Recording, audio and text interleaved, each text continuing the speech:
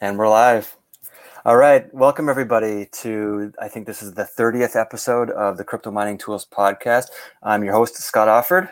And over here is Ethan Zerka. Hi, everybody. And down here, we have Rolf, our honored guest today. And Rolf, I just have to say thank you so much because you were an inspiration to me when I got into mining. I watched your YouTube videos and I learned so much. And that's how I started planning out my mining operation. So I'm so glad to have you on the show today. Thanks, Ethan. Appreciate it. Yeah, I look back at some of those older videos, and I was taking those videos as I was going through a learning process, and I've learned so much in the 4 or 5 years since I first started those. But I think a lot of people can kind of sympathize with that learning process. And there wasn't a lot of information out then. So I tried to put some quality info out, and I'm really glad that you got some use out of it. Oh, yeah. I mean, everything from how to set up the network to putting redundancy in the network to PDUs and getting the power distributed. I mean, I had no clue. I had no idea how much power these things used.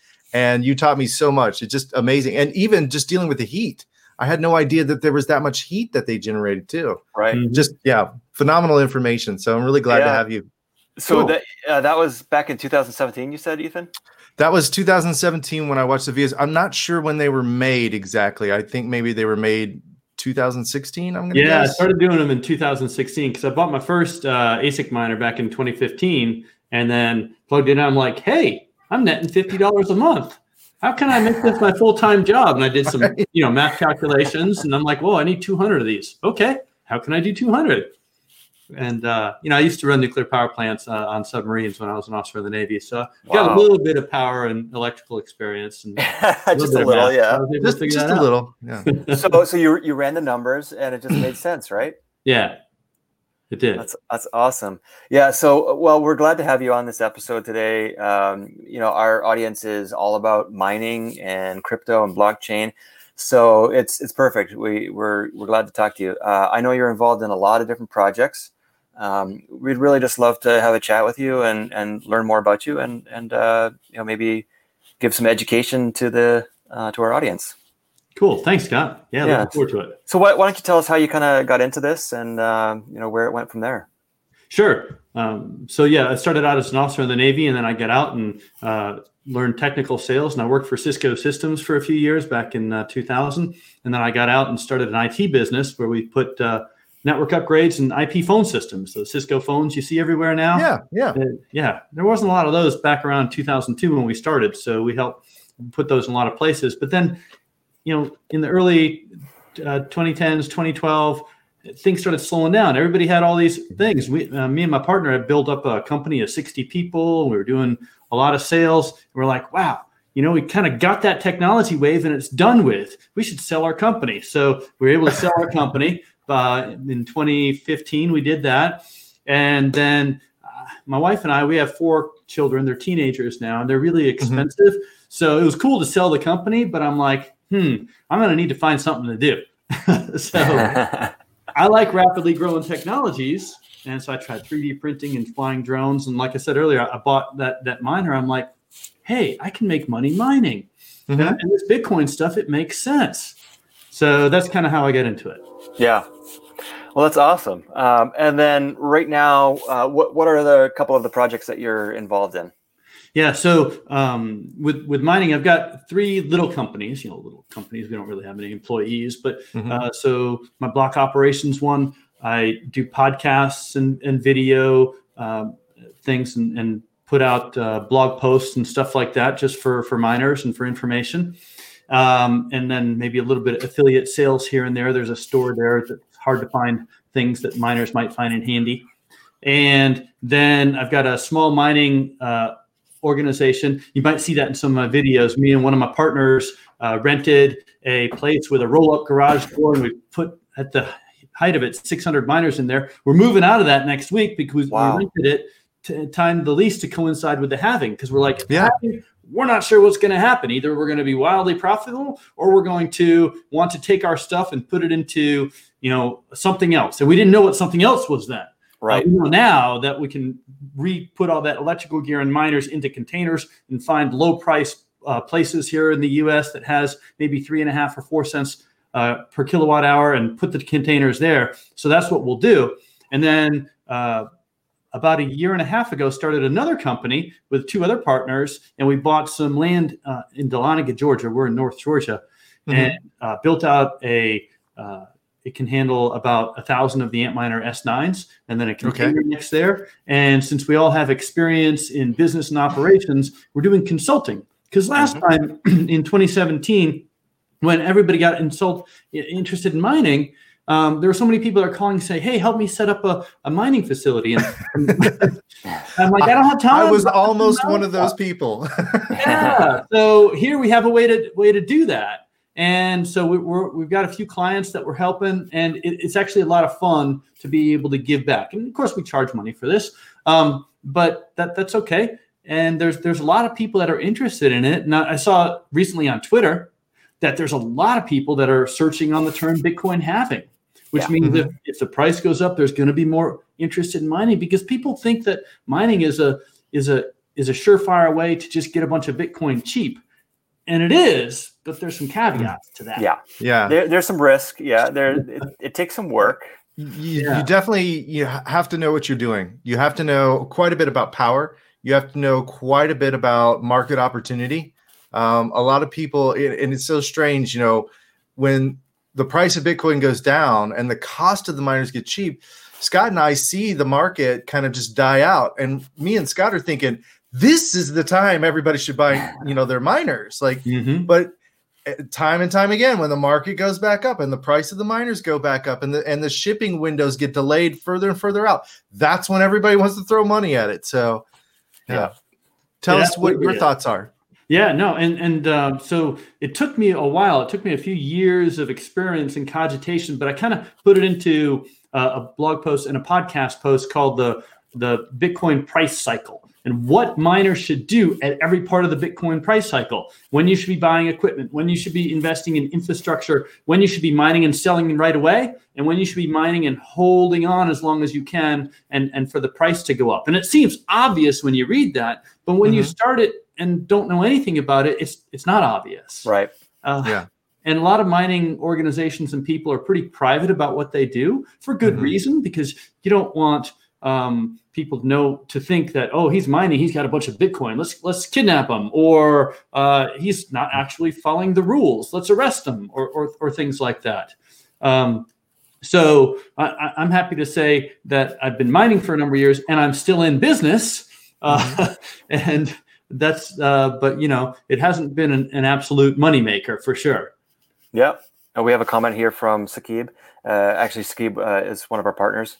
He says, knowledge of market cycles are extremely important and can only occur with time and experience in crypto. Yeah, absolutely. Yeah, and when people ask why, I like to explain it the simple way. I'm like, it's like the Bitcoin price starts at $3 and then it goes up to 200 and then, or 20, and then down to 3, then up to 200, down to 30, up to 2,000, down to 300. Anyway, the cycle is, it went down to 3,000 and it should go up to about 200,000, somewhere between 50 and 200. And the only way that you want to get into mining is if you believe in the Bitcoin price cycle. If you don't believe in the Bitcoin price cycle, you probably don't want to get into that, is the one thing.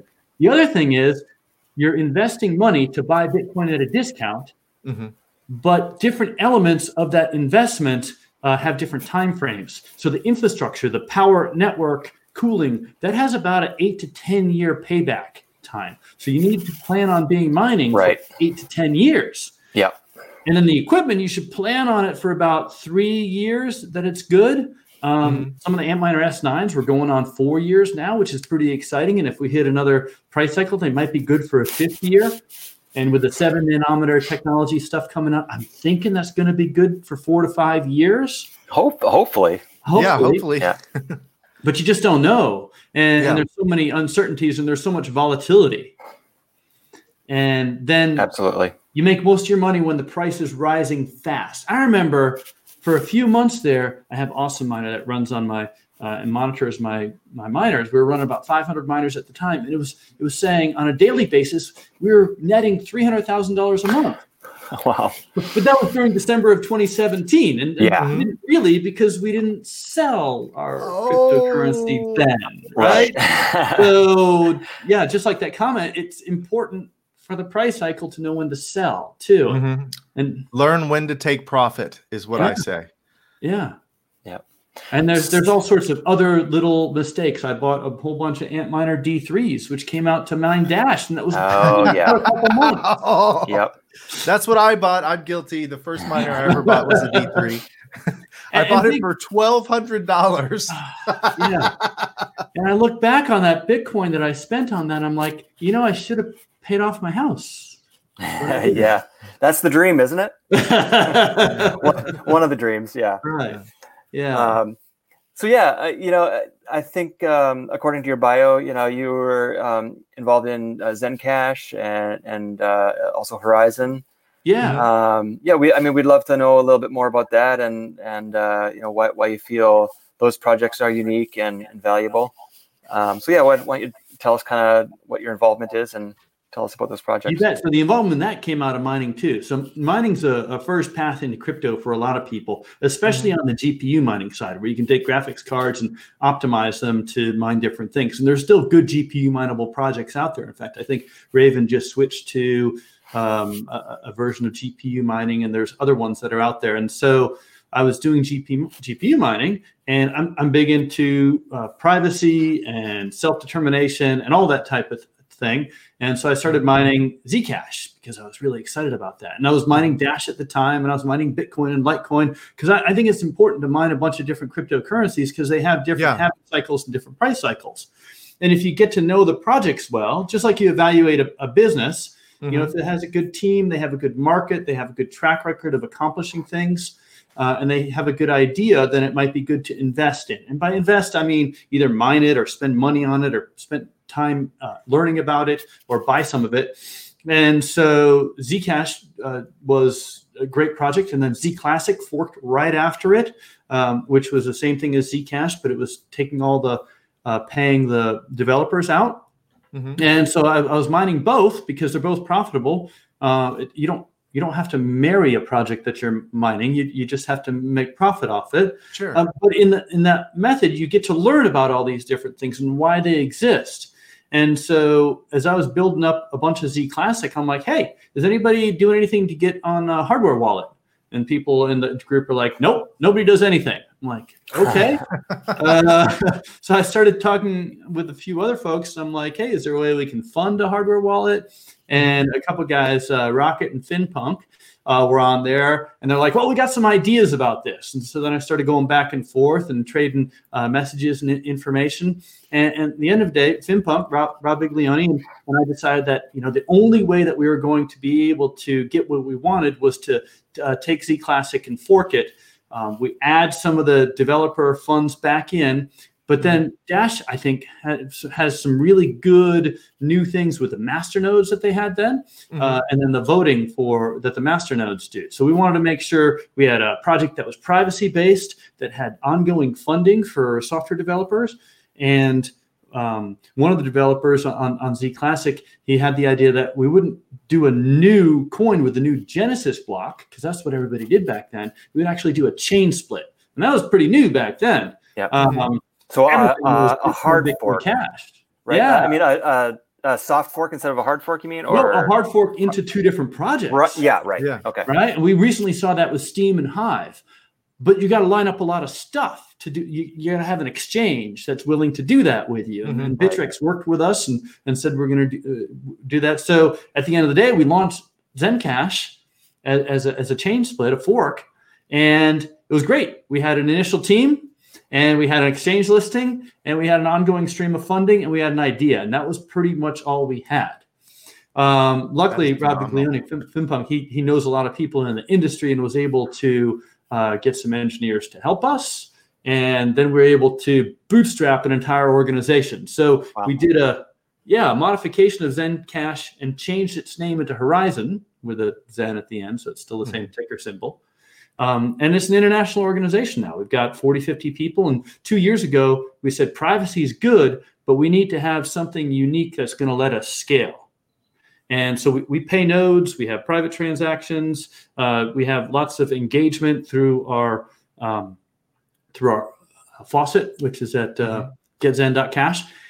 And so we decided what we were going to do, though, was a real ZK Snark based sidechain. So a true sidechain that didn't require a trusted set of nodes to operate.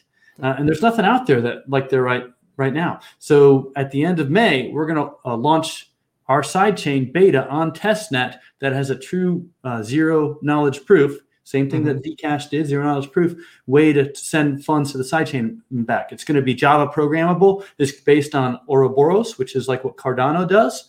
And it's going to let us make all sorts of different sidechains to do all sorts of different things. Pretty exciting project. So I'm happy to be involved in that. And it's still mineable. There's Equihash miners, and Bitmain just, I think yesterday, announced a new one, the Z15. Oh, wow. Yeah. So when your project is, ASIC mineable, which is, Horizon and Zcash are both the standard Equihash. That's the most efficient mining you can get. You're not open to being hacked by nice hash GPU mining type thing. Yeah. Now, how would your project compare to something like Monero? I know Monero also has it's a privacy coin and puts privacy at first and foremost in its transactions. How does your project compare to Monero? Yeah, Monero's projects have been around for quite a while, a lot of following, really up there and ranked on the coin market cap. And they have a number of different ways to do privacy, and they continue to do ongoing implementations. So I think Monero is pretty much every transaction on there is private. So that causes some issues with some countries and exchanges. So with the way Zcash and Horizon is designed is there's both a transparent address, which is like a Bitcoin address, and private addresses, and you can do both. Okay. And one of the things that we're looking to do with Horizon is instead of having both private and transparent addresses on the main chain, one of the options is for us to move our private transactions to a side chain. So we only have transparent transactions on the main chain, because that's one of the good things about transparent transactions is everybody sees what the ledger is like. Everybody knows how much there actually is. That there's only going to be 21 million Bitcoin, and you can audit it there. The question with Horizon is, well, we know how many transparent coins there are, but how many ones are there that we can't see? That's not auditable. And so with Monero, that's the whole thing is you can't see what it is. And then they have some fixing that goes in. And so they need a lot of people using it for it to be truly private. So, but Monero's chugged on. They have a great community. They have a bunch of support around. So I think that's a good project. So your project is more versatile because it allows you the option to do one or the other instead of just one or the other. Yeah, I mean, and that was Zcash's cool, new, and different thing that they did. So to me, the top of the stack from mining are projects that have the most hash rate for a new and unique and different thing. So that's like Bitcoin, Litecoin has Script, Dash has X11, Zcash on Equihash. They're top projects and because they come out with new and different things. So yeah, Zencash started out as a flat out copy of Zcash, but we're branching off into different things. And like you said, Ethan, the innovation that Zcash came out with was to have transparent and shielded transactions on the same blockchain, and provable that if you are sent shielded money or private money, that it's actually on the blockchain and recorded. Right. That's pretty fantastic. Speaking of the blockchain, I'd like to give a shout out to today's sponsor, Braiins OS. If you're mining, folks, and you're using the factory firmware, you are not getting the most from your machines. These machines are capable of doing a lot more, from running more efficiently to getting more hash from the power that you're using. And Braiins OS has two versions that can help you do that. One is the free open source version that anybody's free to download. You can install it in your miners, give it a test drive. And if you're more of an enterprise scenario, you can use their enterprise Braiins OS, which has a lot more fine-grained features into it and a lot more control features that allow you to manage a much larger farm. Beyond that, if you're using the enterprise version and you go to Slushpool, which Brains OS is part of Slushpool, they will give you a discount. They will give you 50% lower fees. If you mind using their enterprise edition. Scott's going to tell you guys more. Yeah, so that's pretty cool. You know, you can save a little bit on your mining fees by using their enterprise version. And like Ethan said, the enterprise version, it does have the dev fee, but hopefully that can balance itself out. And with that enterprise version, you get even more fine-grained tuning. And actually, Rolf, you were saying you actually might have given Brains a try before, but maybe. Oh yeah, I switched all my Antminer S9s over to Brains a while back because they were the first one to allow individual hashboard tuning and also to be using ASIC boost on the Antminer S9s. And in the summer here in Georgia, it gets pretty hot, so it was great to be able to tune those down. Sometimes the boards need to be running at different frequencies for optimization, so that was great. I switched away from Brains a few months back just because some of the other alternative software out there had auto-tuning. But to me, Brains has always been the leader. They make open source software, which I feel a lot more secure about. Mined on Slushpool with that. I didn't know about the discount if you're mining with Brains. So, and I'm happy to do Linux and command line and other types of things, which in some cases you need to do that to get it onto the machine, especially if you've got it on a different version already, or maybe you need to stick a little hash card in.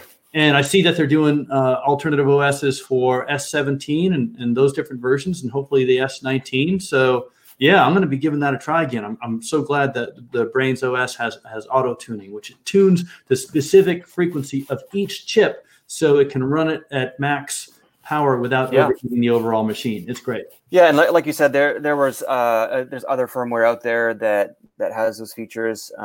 But definitely, one thing I like about Brains, well, other than the fact that they sponsor our show and help to support us so that we can do this kind of content, it's that open source idea.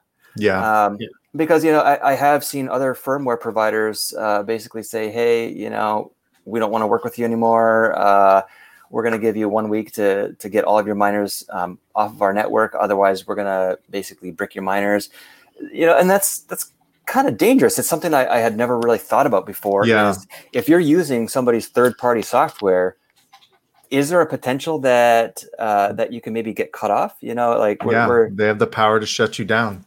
Yeah, I think so. You could usually always go back and if you have physical access to the machine, do a hard reboot back to factory standard, or put an SD card in or something like that. But yeah, you don't want that. I didn't know also that there was a Brains Enterprise one. So if you have a few thousand miners and you bring in a few $1,000s per day, you want to be able to have support in the high-end optimization, and then being able to add additional things like measuring if a fan broke and what happens then. Do you want to be alerted? I like to be running equipment that monitors my stuff and sends me an alert when there's a problem. So that's one of the things on my block operations that you can look back and say, hey, here's how you can use this open source monitor tool Zabbix to monitor all your network. You can even use it to monitor your miners, and it can send you an email when there's a network problem. That was back from the IT days where I like to be told about problems before the users call and complain. Right. And what the conversation about Brains leads to another thing where there's so many little things that you can learn to do to optimize your mining. If you can get an extra 5, 10, 15% by doing different things here, well, that drops right to the bottom line. So, absolutely. Understanding a little bit about trading and technical analysis and when to buy and sell, understanding that your banks can cut you off, so you have to have multiple banks. Understanding how to use hardware wallets, and then knowing, this is an important one. There is a lot of scam websites out there. Selling miners, right? I just ran into a new one the other day, Bitcoin Express. We've got S19s already. Send us your Bitcoin. Don't do it. Man. And about those scams, I mean, one time it was getting so crazy. I can't remember what the company was. It was nuts in 2017. I mean, pretty much every other thing you would find on the World Wide Web, Google searching was a scam. It was Zigbit or BitHarp. was oh yeah, BitHarp. Oh my god! And they were doing these press releases on all the different websites. And so I decided, well, okay, I'm gonna publish my own. Called press them release. out so fast, Scott. Yeah, and so I got Drew Voss from VossCoin. He has a YouTube channel. So I said, hey, you got to do a video about this. And then I got some other people to do it. And eventually, like within a couple of weeks, BitHarp went from like the #1 search result to way down, and all these YouTube videos started showing up instead. So I'd like to think that, hopefully I was able to help people not to get scammed. Unfortunately, I looked at their wallet and I traced the transactions. They received about $60,000 worth of people trying. And that's probably just from Bitcoin, and they had other addresses like Ethereum and whatnot. Yeah, but we've been in this industry for a little while. It's all so new, and just there's a few basics. Don't give your private keys away. Don't lose your backup. And if someone sends you an email with a link, be really, really, really careful before you click. Oh yeah, absolutely. Yeah. Because remember, although I think all of Bitmain's customer email addresses got hacked a while back, and then people started sending emails to every Bitmain customer, and they looked like legitimate emails. It was really frustrating. That's scary stuff. But yeah, I mean, we're only talking about this because you were saying, there's so many different ways, little things that you can do to make your operation more efficient, or save a little money, or make a little bit more money. And that comes down to things like, when to buy your miners, when to sell them, installing custom firmware, and obviously things like making sure you don't get scammed, because that's a really easy way to lose all the profit you might have had. Yeah, and then you want to make sure if you buy a miner for $1,000, $2,000 or whatever, that you're going to run it optimally. So that means feed it some fresh air. Don't let the hot air recirculate to the cold side, because then the thing overheats quickly. And a lot of people say, should I use air conditioning? It's like, no, I haven't seen anybody use air conditioning. Just make sure there's enough cold air coming in, enough hot air going out, so the recirculation doesn't happen. Right. So taking care of your mining equipment as well. Yeah. I've learned actually that these machines like to run within a temperature range. Like if it gets too cold, if you feed air that's too cold, they actually start to malfunction and need to be reboot. So it's kind of always keeping them in that optimal temperature range. Yeah, they do. Fortunately, if you get them up and running and it's really cold, you can just allow some of the air to recirculate, and then it kind of heats them up. The bad part is if you have a power outage and it's really ice cold and you're trying to start them up again, right? Or that's a little hard to do. Well, the great thing is with Braiins, they have a preheat option now. Oh, no way. Yeah. For those cold environments you can like that. Just run them to heat them up to operating temp, and then they'll kick on. Oh, that's pretty sweet. Yeah. So, but anyway, we're coming to the end of our show here. Is there anything else that you really just want to leave with our audience and let them know about? Well, first of all, I appreciate everybody who's watched my videos, listened to my podcasts, and left their comments on there. Hopefully you found a little bit of value. Please bear with me as I documented my learning experience. What I would recommend to you now is sometimes very different than what I would recommend 3 years from now. So do make your way through all of them. Having said that, if there's people that want consulting or advice, happy to do that. We've got a process. Go to our North Georgia crypto mining website and reach out, and me or one of my business partners will get back to you. And a lot of people call and they want to start mining, and they don't realize how much of an investment it is and timing, right? So my first thing I say is don't buy any miners right away. Buy maybe one and learn how to mine. It'll take people like a month or two just to learn how to hook up a miner, get it mining, get that cryptocurrency to an exchange, sell it, bring that money back to a bank account, and then actually pay their electricity bill. You need to know how to do that. Yeah, absolutely. And then if you're not willing to commit for like 8 to 10 years, don't buy infrastructure. Actually have it hosted somewhere. There's a lot of people that do good hosting at good prices. And we have a hosting directory. So if you need power or hosting, use our directory. We have an interactive map. You can go and put in different filters and search parameters and find exactly what you're looking for. One of the worst feelings is to have a pallet of miners sitting there and no place to plug them in. Be careful, and then buy from known good resellers in your country. Brokers. Do a few small orders with them and before you scale up. And if you're going to order from someone out of the country, either get a really good recommendation or order directly from the manufacturer. Those are like the main things to not step into mining and lose money. Yeah. So Rolf, sorry, not Ralph. So on Telegram, we have your username as @BlockOps. That's right. And I don't know if you use Telegram much, but and then also on we have Twitter here. You are at Rolf Versluis. How do you say your last name? Versluis? Well, in the Netherlands, which is where my family is from, you say Rolf Versluis. Versluis. Okay. But here in America, people usually say Versluis. Yeah. And then again, you mentioned those websites, and I'll just let's see if I could put them up here quickly. Yeah. Blockoperations.com and ngacryptomining.com. That's right. All right. Because we're in North Georgia, in the state of Georgia, in the United States, not in the country. And just for fun, Rolf, you mentioned that the ebb and flow of the price of Bitcoin. It says it'll go down to 3,000 and up to 200,000. Care to guess when it's going to hit that mark? Do you think it'll happen in the next 24 months? Yeah, because at the time of this recording right now, it's at $9,977. Yeah, I was going to say the next 18 months is what I'm guessing, Ethan. That's safe. Okay. Wow. Yeah. Okay. So next 18 months, what? I think it'll hit definitely over 100,000 in the next 18 months. I think with a lot of the futures and other types of interest that get into it, it might not allow the Bitcoin price to get up to $200,000. I think the overall crypto market might actually be a better measure in some cases, the overall market cap of the crypto market, but I can't give you a prediction for that. But since most people are mining Bitcoin, and Bitcoin's a great proxy, I think it's got a good shot to get to $200,000. Yeah. Okay. All right. It'll be interesting. Maybe we can schedule a podcast for 18 months and just there we go. We'll have a recap. Yeah. But that's the other thing with mining. Don't base everything on what you think it's going to happen. Let the market tell you what's happening. Yeah, listen to the market. Actions based on that.